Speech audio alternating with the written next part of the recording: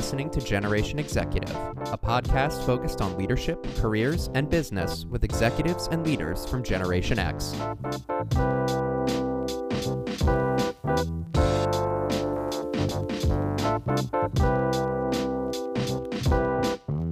Welcome to the Generation Executive Podcast, where we explore the unique perspectives and insights of today's executives and leaders from Generation X.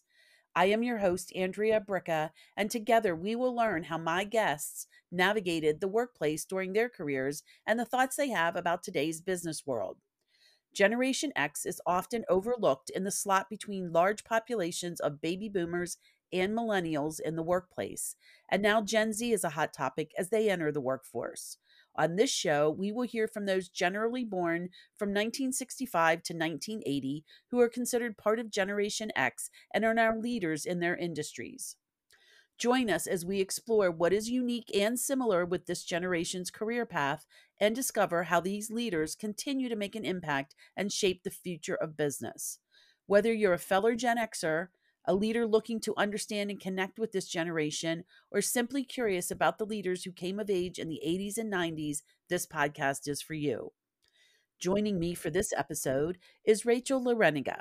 Rachel is Acting General Counsel and Corporate Secretary at medical device startup Genelite. Rachel, welcome to the Generation Executive Podcast, and thank you for joining me on this episode. Thank you, Andrea. Thank you for having me. So could you just please start by telling us about your career background and your career to this point? Sure. Well, let me just tell you a little bit about myself, and please feel free to jump in with any questions. Some of it might be kind of funny. Some might be a little bit more thought-provoking. So I live in Silicon Valley, and I was actually born here. I'm a third generation San Franciscan. So my family immigrated here from Italy, and I was born in a large Italian family. My great grandfather started a large construction company in South San Francisco, and it was a family business, true to the stereotype Italian contracting business. And so I was the first in my mom did go to college. She went to San Francisco State and she became a nurse. And then my dad worked for the contracting business. And so for me, deciding on my career path, I just really wanted to be what I thought was a very thought-provoking profession. I thought I'd be a doctor. And so I was thinking immediately, biochemistry would be a really good major for me. Well, it's interesting because in my family's culture, it's just very important to be very hardworking. And so with my dad's parents were, they were first generation Italian Americans who also lived through the Depression, and my grandfather was in World War II. And so they just had a very strict outlook on life. You work hard, you save, and you get a job as soon as you can. And so that was really instilled in my father growing up. And I always saw my dad working on the weekends, in the evenings, just working really hard to support his family. And so when we were in high school, my sisters and we all got jobs. And so I started working at the tender age of 15 at a family friend's Italian delicatessen. And so I started working since I was 15 years old, washing dishes, mopping floors, baking bread, learning how to use one of those old fashioned scales where you would have to put lead weight onto a scale to measure out the pounds of flour when you were making bread.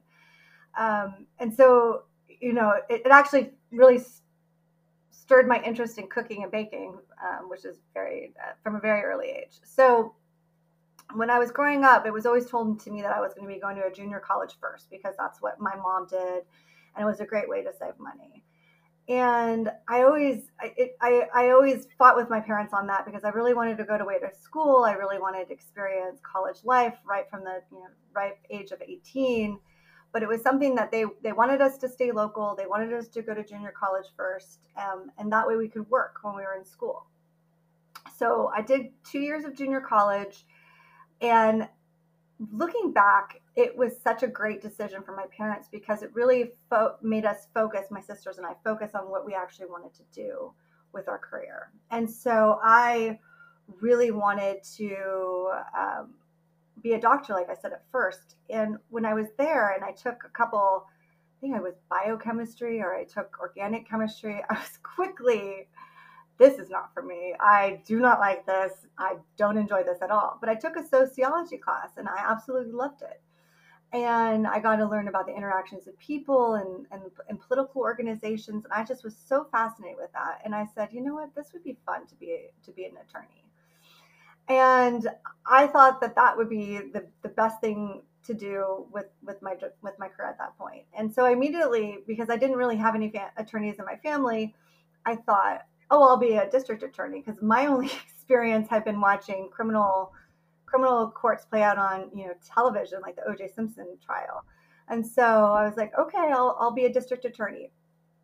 Well, when I went away for 2 years to UC Davis, they offered a program with the San Francisco District Attorney's Office. And so I did that when I was, I think, 20 years old, 20 or 21 years old. And I quickly learned that, no, this isn't for me at all. So, but I did study for my LSAT and I went to law school. I went to University of California, San Francisco. It was called Hastings at the time, but it has since changed its name. And I went to school there. And I quickly learned that everybody at that school that was there was were very, very smart. They were the smartest kids from all across the country, from UC Berkeley, UC Davis, UCLA. And I was getting imposter syndrome just from the start there, because I thought, oh my gosh, I only went to 2 years of college. This isn't really, these kids have all, or these adults have all gone to school for 4 years. Some of them at, very pristine East Coast schools. I'm a working class gal. This isn't the place for me. And I remember these thoughts in my mind, and I was like, you know what? The one thing I know how to do really, really well is to work really hard. And so I remember just going to school, because I was living with my parents, again, saving money, living with my parents, taking Bart to school early in the morning, getting there and just starting to study almost immediately when I was a 1L. And just saying, you know what, the one thing I know I can do probably better than most of these kids here is to work really, really hard. And so I started studying and creating these crazy outlines from the start. And I ended up doing pretty well in law school. I graduated, I think, magna cum laude, so pretty high in my class. Did law review, and landed a federal clerkship. So I was a clerk for a judge. Judge McManus in the Eastern District of California Bankruptcy Court. And I took the bar exam when I was clerking for Judge McManus. I had accepted a position at a Texas law firm, and so I had to be admitted in Texas. So I studied for the bar exam while I was clerking for the judge. And that was crazy, because I would have to work full time as his only law clerk, come home and then study for the bar exam, and then wake up at, I think it was 4:00 in the morning to study before work. And once I passed that bar exam, my mom said, well, why don't you take the California bar exam in case you decide to move back home? And I said, oh, come on, Mom. She's like, how different could it be? Well, let me tell you, the Texas State Bar and the California State Bar are entirely different. But I took the California State Bar, also passed that the first time. And I did the same thing. I studied for both of those exams, and I was like, you know what? I know how to work hard. And that's the one thing up I have on this process. So, but looking back, I just can't believe I put myself in that situation. That was a lot of pressure on my brain. So you took them back to back, like the same bar Back to exam back time? within 6 months. Okay. Within 6 months of each other while working full time. And for the California one, I didn't even take a bar course. I purchased somebody's books, used books. This was in 2003, so there wasn't, Facebook Marketplace. I bought somebody's used books off of Craigslist. and I studied those, and I passed it. And I mean, I was lucky that I knew the answers that were asked on the paragraphs, the paragraph long answer questions, because I could have easily not passed it, but I was able to. And when I moved to Texas and I started working at a big law firm, that was right during the fall of one of the largest oil companies, Enron, and the law firm I worked for was representing one of the major executives at that company, the former executive at that company, and so I did work on that case, and it was, um, you know, you are working on. I mean, I was doing, I think, document review, but when you work on a case like that, you really do start to think of, is this really what I want to do? Am I really representing, the family values I grew up in? And for me, I wasn't. And so I would counterbalance that with doing a lot of volunteering. And I would volunteer at the South Dallas Legal Clinic. I represented single mothers. I represented tenants getting their deposits back from slumlords. I remember, writing these demand letters to a person in Dallas, a company in Dallas. Was it a company? I can't remember if it was a holding company. It mustn't have been. It must have been an individual.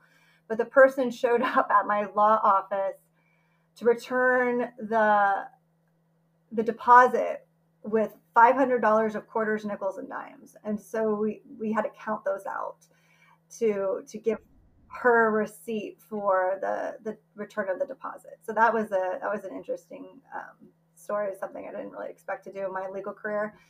And I also represented the Texas SPCA, and that was really, so I got a lot of, soul fulfillment doing that type of work.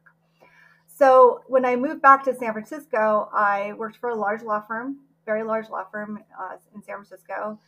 And I would, same feeling, you would represent clients that you necessarily weren't fully morally aligned with, I'll say that. And I would do the same thing. I did a lot of pro bono work when I worked at that large law firm. And the firms generally support that effort because you're getting good legal experience and you're doing something very beneficial for the community. So I enjoyed that. And then I started doing more boutique law practice. And then I became a mother. When my husband and I decided to have children, I thought I was going to stay at home from work. And that clearly was not for me. I love being a mother, but I needed to work. I just did not feel that I personally was fulfilled staying at home. It's for some parents, but it was not for me. So, when I decided to go back to work, I really was thinking, what is it that I really want to do? And I just did a lot of soul searching because, here I had given life to a child, and I was thinking this was a situation where I could, maybe change my path and not go back to a firm and not do big law. And I thought that I would join a startup that would be that I could feel morally aligned with. And so I did. I joined a company that was starting off as it was an electric vehicle infrastructure company. And this was in 2014 when my oldest daughter she was like 1 year old when I joined. And there were only like 3 electric vehicles on the commercial market at that point. So obviously, electric vehicles have grown immensely. The desire and the need for them have grown immensely. And so that company grew, and my career grew with it. And when I left that company and was looking for opportunities, same idea. There were, in 2021, when I was looking, there were many different opportunities that were available. It's a completely different legal market now. And there were, lots of different options because I had, had done pretty well in my legal career to that point, and the market was hot. But I just, again, wanted to feel more.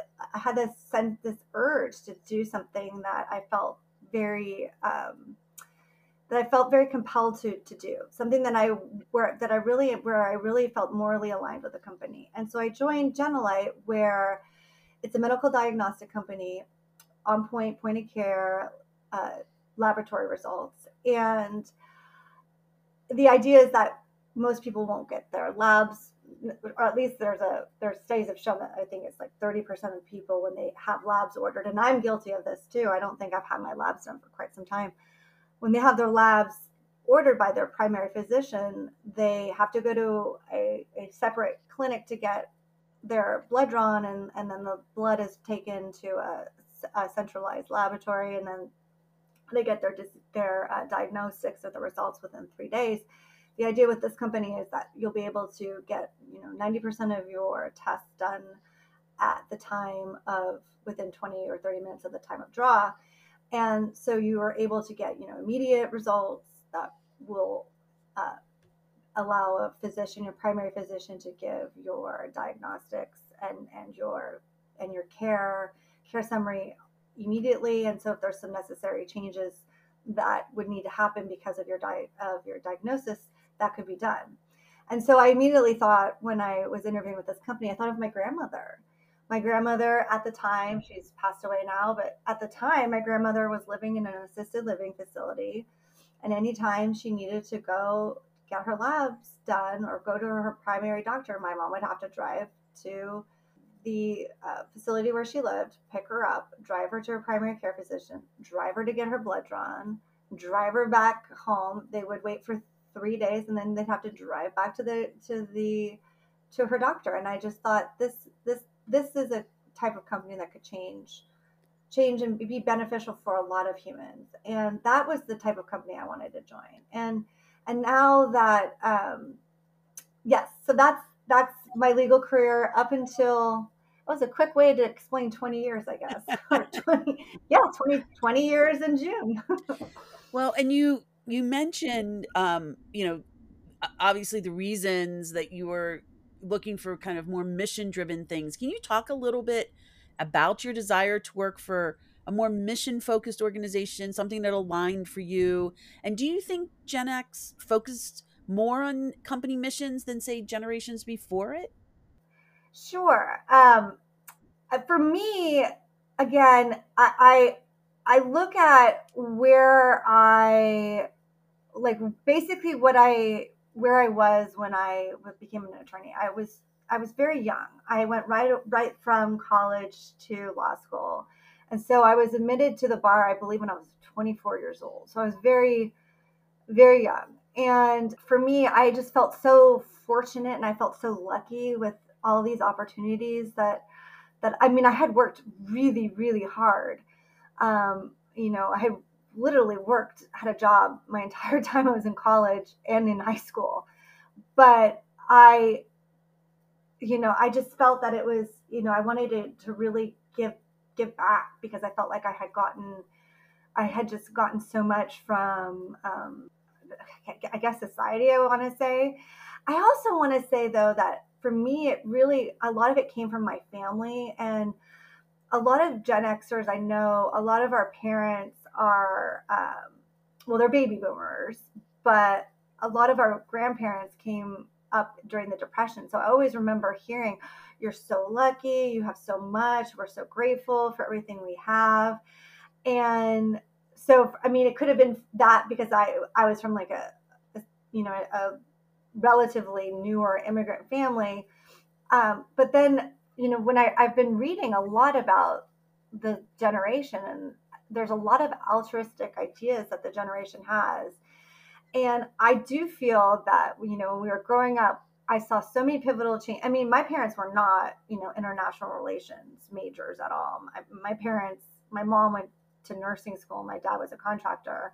But we would always watch the news. And I do remember seeing the Berlin Wall fall and how historic that was, and the end of the Cold War, and learning about all of these very pivotal points of history that happened during my lifetime. And I do think that, like, seeing the world change so much during that time, especially during the formative years, because I'm on the tail end of the Generation X. I was born in 1978. So I do think that seeing all of that happen, also like the AIDS epidemic happening and seeing all this like change and this worldly change around us during the formative years of my life really made a difference. And so for me, I think from an early point of my career, like when I was 24 and 25, that's why I wanted to really give back when I was wanting to do pro bono work. And then it really hit a mission peak with me when I became a mom, because I had given life to two children, two little girls, and I really wanted to make the world a better place for them. And because I've always wanted to give back, but it really changed once it really hit its peak when I became a mother. What were some of the biggest challenges you faced early in your career? I think for me, one of the biggest challenges I felt earlier in my career is, like I said, I was a relatively new, younger attorney. So I was 24 years old, and I was a 24-year-old law clerk. So I do remember having to call counsel, schedule conferences, schedule meetings, and then basically not being taken seriously because of my, or what I, and I, now that I'm 45, I really, I really wish I could say, but I look so young. But I did. I looked very, very young, and I was young. And I think some people, especially when you're such a new in your legal career, I don't know if they want some brow lines, or if they want some silver hair around your temples, but I did feel that there was a level of maybe just not being taken seriously at that age. And same when I was at a big law firm, because I remember just people just assuming I was the partner I was working for, I was his assistant. And I remember leaving my large law firm. I was working on a huge case, and I'd be leaving at 9:30 at night, and the security guard calling me over and saying, I just have a question for you. And I was like, what? Like, why when you leave here, are you not smiling? And I thinking back then, I don't think that person would say that to me now, because I'm older, but I just think that, just the surprise. I just think for me, it was the surprise of how unseriously I was taken. But at the same time, I might have been taken unseriously, but I used that to my advantage. And I would catch people off guard at court or on calls, because if they don't expect much from me, then when I come out, they're gonna realize their mistake. So how did you navigate the cultural and the technological changes in the workplace throughout your career? So you talk about being a young lawyer, but culturally and technologically, a lot has changed, to this point in your career. How have you navigated through that? That's such an interesting question. It's, and I don't know if it's because I work in tech, right? So the culture in tech is very much different than it is in a large law firm. On the cultural side, I'll talk about dress. Everybody will wear jeans and fan shoes and be very casual. For me, when I started my career, I was going to work in suits every single day. Every single day I wore a suit. And there was one judge in Dallas who, for women, wouldn't even let women, her clerk would call. It was a female judge. Her clerk would call before your appearance and say that a skirt suit was required. So I started, so for me, the largest cultural change, just from an optic standpoint, has been just how informal the dress has become. I mean, not I love dressing informally, but I also like dressing up because I feel like it gives me it always, as when I was younger, absolutely, it gave me a bigger sense of, I would feel more present, and I feel like I had more, uh, would have more say in a matter, and I'd be taken more seriously. So I always dressed very, very formally. And so that's just one cultural change that's really happened. For me, the technological changes are a little bit more difficult because I think our generation we're tech savvy, but we're not tech dependent because we grew up where there were just sometimes my grandparents still had a television that had antennas with that. Sometimes the airplanes would make the picture a little fuzzy, and so we would rearrange the antennas to get a better signal. And it was a big deal when my family got a VHS recorder. Um, and I remember call waiting and an answering machine being a big deal. So for me, like, nobody could have imagined what having an iPhone or doing everything in Excel or Jira or all the wonderful capable tools that we have. But for me, I think that the technological changes, I try to embrace them because they're designed the software that's designed, especially in the legal field, is designed to make everything a lot more fluid, a lot easier to track. So it's not so manual. And I think that's, I as long as I can learn how to use it, and I'm a firm believer that let me do, don't show me, let me do it. I forget what the actual saying is, but if I can get my hands on something and somebody can show me how to do it, and then I can do it myself, teach me to fish. I think that's the saying. I'm going to teach you to fish instead of giving you a fish. And so I learned that way. And so I very much try to embrace technology that way. I worked for a partner who couldn't even use a keyboard. He would, if he had to send an email, a long email, he would dictate something and give it to his assistant, who would then type it up in Word, and he would attach the Word document to his emails. And when I saw that, I was like, okay, that is not what I want to become, especially with all the developments that are happening in with AI and everything. I'm like, you know what? If it's happening, I don't want to be that partner who's attaching a Word document to an email because he doesn't know how to use his keyboard. Yeah. And that was not that long ago. It was in 2005 that person could not use a keyboard. So I don't want to be that partner. I want to be the I want to be the 45-year-old executive who embraces technology and uses it because it's here and it's not going to go away. It's not going to go away. And when you think about the generation that came before you, how do you think that your career and leadership style is different or the same from the generational leaders that came before you, those partners that were attaching Word documents to emails because they couldn't type the email itself? But how do you think that your style is different from that generation? So I don't know, to be honest with you. I think that for me, it's I look at the generational differences, and I mean, this is one of the reasons why I loved being a sociology major, because it really just makes you think.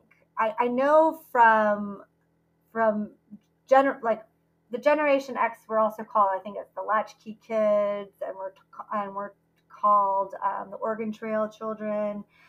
And I don't know if you remember, but Oregon Trail it was a game. Yeah, It was a computer game that if your school was lucky enough to have computers, you would play this computer game during your computer class, and that's how you learned command functions. I think it was like control. You would use the little arrow buttons to move down the Oregon Trail and to purchase your oxen and your flour to start making your trek to Oregon.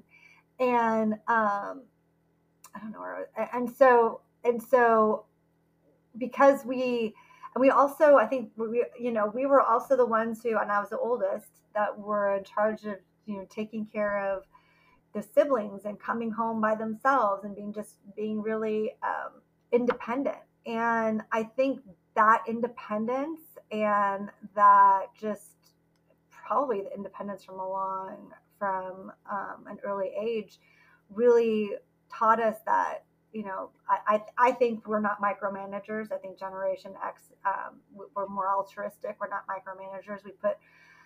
I think we're also called the first generation of work-life balance, where the baby boomers and the depression kids, or I don't know what that generation was called, but I think of my grandmother's generation. They were the workhorses. They work themselves. They work to live, and we're the generation um, they live to work, and we're the generation that works to live because we value our family more. We were taught independence, so we don't overwork. Which, for me personally, given my family upbringing and who I am, I wish I could say I have a really good work-life balance, but I definitely am one of those people that have to make an extreme effort to push myself away from work. But I do think as a generation, the leadership that we have is that we don't micromanage. We do put family work-life balance in a different way than other generations, and that we were just really taught independence from a much younger age than the generation after us. I mean, I'll let you know, I didn't go to any summer camps as a kid. During summers were outside playing with the neighborhood kids, riding bikes, catching snakes, doing things now that,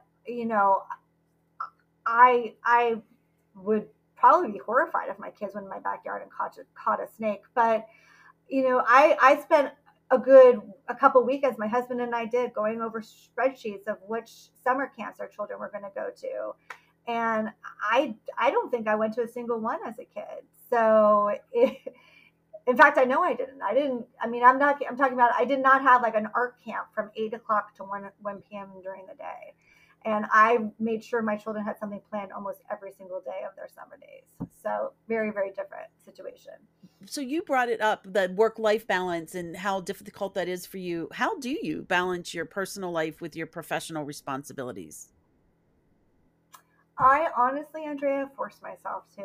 It's one of those things where my kids are at the age where they're 8 and 10, and this is one of the only.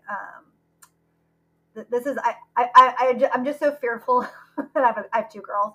I'm so fearful of teenage life in the near future, just because I have some friends who have teenage daughters, that I'm just really embracing it and saying, okay, I have a couple more years before the older one may or may not hate me. So I want to make sure that I'm her best friend during this time. And so I also just, there's just so much fun things to do with kids these days. And my children are interested in things that I would have been interested in as a child if I knew they really existed. And so I'm sort of using this time to almost like relive my own childhood, to be like, oh, what would be really cool is if we went to the library and we learned about this really cool place, and then we went to go visit it, and we we did that for Costa Rica.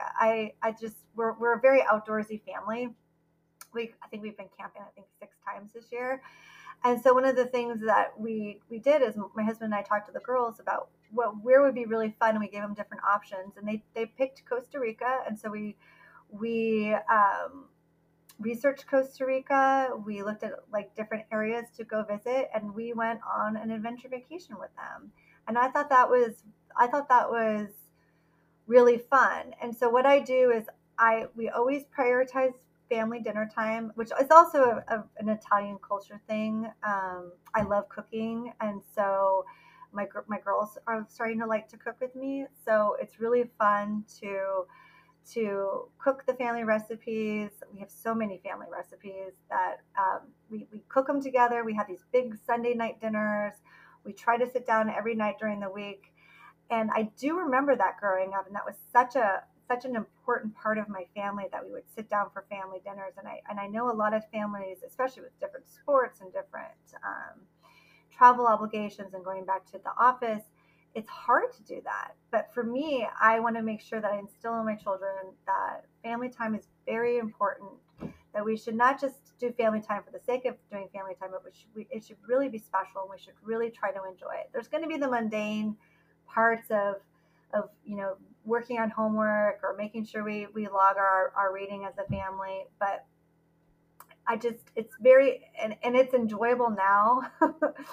Check back with me in a couple years to see how the older one and I are getting along. But for right now, it's very fun, and I'm almost like reliving my childhood with them. So turning back to your career, what would you consider to be your biggest accomplishment as a leader, and why do you consider that the biggest accomplishment? I think my biggest accomplishment was I was able to start two women's initiatives. So when I was at a large law firm in San Francisco, I was part of one of the women network and women leadership programs that they had, and I really enjoyed it. And when I went in tech, I mean, tech generally has just struggled with women in leadership positions and the development of women mentor programs and development of women's careers. And so I did start a women's initiative at two companies. And part of it is, yeah, I'll admit it, it's selfish. I'm a woman and I have two daughters, and I think it's very important for me to teach my children to be strong women, and to be strong, just strong advocates for themselves. But I also think it's just really important as a woman to give back to other women. And one of the things about me is I am an outgoing person. I'm friendly. I don't mind public speaking because of my background as in litigation. And I do think that is a kind of a gift, a gift I bring to the table. And so I was happy to start those women's initiatives. And at Genelite, I think that there was a lot of women who were excited about that as well. And because I sit on the leadership team, it's something that they, it's nice to have an advocate that you want, that you feel like you can trust. And so that, I think, is the biggest accomplishment. I do think that, it's important for women, and for women, for everybody, executives, everybody really, to give back where they can. And I do think that that's something I'm willing to give back on. And also, it's not part of my professional career, but it's a very good organization. I'm a troop leader for the Girl Scouts, for my daughter's Girl Scout troop. And so, helping, though it's a girl-led program, and helping these girls come up with their own goals and their own ideas is something that's very inspiring to see and to see unfold. Building on that, are there lessons you've learned from any failures or setbacks in your career that you do share with others to help them? Yeah, that's, yes, there are a lot of lessons, there's a lot of lessons, and it's very important. Part of when I was younger, part of it, and it was definitely a family thing, was like, if you fail, you dust yourself off, you get back, and you get back on the saddle, and you go right back to work. And looking now, I think it's really important, if there's a setback in your career, to really just take time to do a reassessment, and to just think really where it is that you succeeded, where it is that you could work on, and just to do a lot more self-reflection, and to be really kind with yourself. I know yesterday was like Mental Awareness Day, and so I saw a lot of postings on LinkedIn about that, and I think it's very, very important for people to take care of their mental health. I know that the bar exam results are going to be coming out soon, in October and November.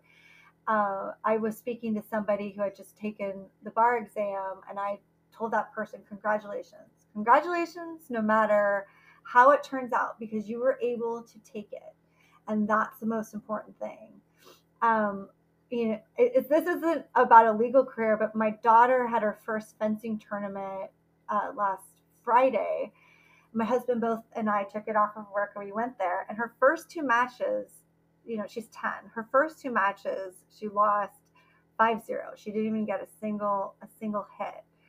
And she was just crying and she was hysterical. And this is this is at the Santa Clara County Convention Center. So we're talking hundreds and hundreds of kids, and nothing is more devastating than a child crying in front of other children. I mean, she was humiliated. So we took her, I took her and I just talked to her. I was like, look, and she's just like, I want to quit. I want to quit. I want to stop. I want to stop. I said, look, you're not going to stop. The most important thing you need to do is to think of one of the happiest memories you have. Think of, like, we have a dog. Think of when Dora was a puppy and the first day we brought her home. Think of that. Think of Christmas morning. Think of your birthday when you have a birthday party. Think of something. I just don't want you to quit. I want you, if you do this tournament and you absolutely hate fencing after that, you can quit, but you're not going to leave this tournament yet. And so she's like, okay, I don't want to, but I will. And she started getting some hits, winning some of her matches. She was eliminated, but at the end of the day, she felt so strong. And my husband and I were so proud of her that she was able to recover, that she was able to say, you know what? I agreed to do this tournament. I love the sport. Maybe I'm not as good as I thought I was, because she always wins the matches she has at her fencing school, but it was a learning experience for her. And I really honestly think of what happened that day with this 10-year-old at a fencing tournament is the way I'm going to embrace any other future setbacks I get. I'm going to just, yes, I'm going to do some self-reflection. Yes, I lost this proposal. Yes, I got my budget slashed. Yes, I did this, but you know what? I'm going to keep on going. And if I get past this one setback and I still want to quit, then maybe I'll make a reassessment, but I'm not going to let this one setback dictate what's going to happen in my future or my career. But speaking of the future, what kind of predictions do you have for the future of business, and how are you preparing for them? So for the future in business, I just generally think that there's going to be a lot more use of AI. I think that the regulations and the law are going to have to play catch up with AI though, because I think AI just came out swinging, and a lot of countries, I know in Europe, that they started having certain rules and regulations with AI a few years ago. I think that there's going to be a lot of catch up, because the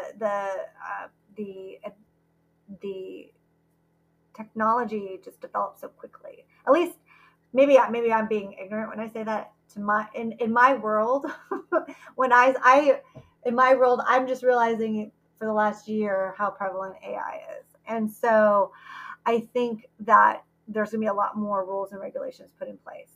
I think I just see a lot more use of the AI in business happening, and I think everybody just needs to embrace it and use it. It's a great starting place. It's not going to necessarily replace the legal profession or replace my job, but it's a great starting place. You can use AI to start an outline of a litigation brief, or start an outline of a board presentation. It's not going to do the board presentation, because some of it's not going to be correct, but you can use it. And I do think that a lot of the technology that we're having in the legal space is going to benefit the management of contracts and management of legal workflow.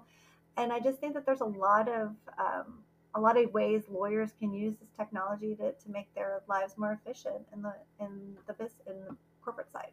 So, And just to wrap things up, anything you'd like to share, kind of in ending this, about your thoughts on business, careers, work-life balance, Generation X in the workplace? Any parting thoughts? my only parting thought really is that, I think of a story that one of my law professors said when we were in in law school. He was a remedies professor. And he said, when you graduate from law school, you're going to get a pen from, a great aunt or a cousin, and you're going to not really know what to do with this pen. My advice to you is to put this pen in a drawer and only use this pen to sign documents or sign things that you're truly proud of. Now, this is when we were lawyers and we're all going out to work for law firms. And so when you think of signing, you're signing a complaint that you're filing or an answer to a complaint or interrogatories or something along those lines. And he said, I want you just to only use this pen when you are signing something you're truly proud of. And then when you realize that you're signing less and less of things that you're truly proud of, then you maybe need to think of, are you happy? Do you need to make a career switch? And I really do think that that's good advice, because I really, even though I didn't necessarily use the pen analogy when I made the decision to go in-house, I do think that was really one of the reasons. I wanted, as a mom, I wanted to make sure I was leaving a very good mark on the world. And I do think that was a big factor for me leaving Big Law and going in-house. And I'm very proud of that decision. And I do want to leave the world better for the next generations. Well, Rachel, thank you so much for joining Generation Executive and for sharing your story and insights today. I appreciate you taking part. Thank you so much for having me. Now for this episode's Generation X data point. Career site Zeti conducted a Generation X in the workplace study last year that found that 84% of Gen X surveyed would choose job satisfaction over job prestige. They also found that for a full 71% of Generation X, doing meaningful work was more important than earning a lot of money.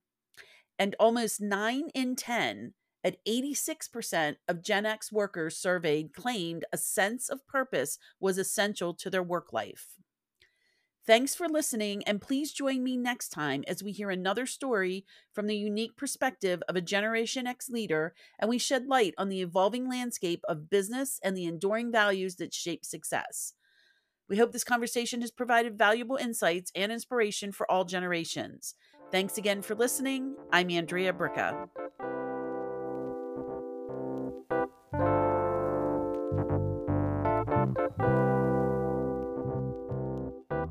Generation Executive host Andrea Bricca is a managing partner with leading talent advisory firm DHR Global and has over 20 years of executive search experience. She can be reached at abricca@dhrglobal.com. The Generation Executive podcast is produced by Will Bricca.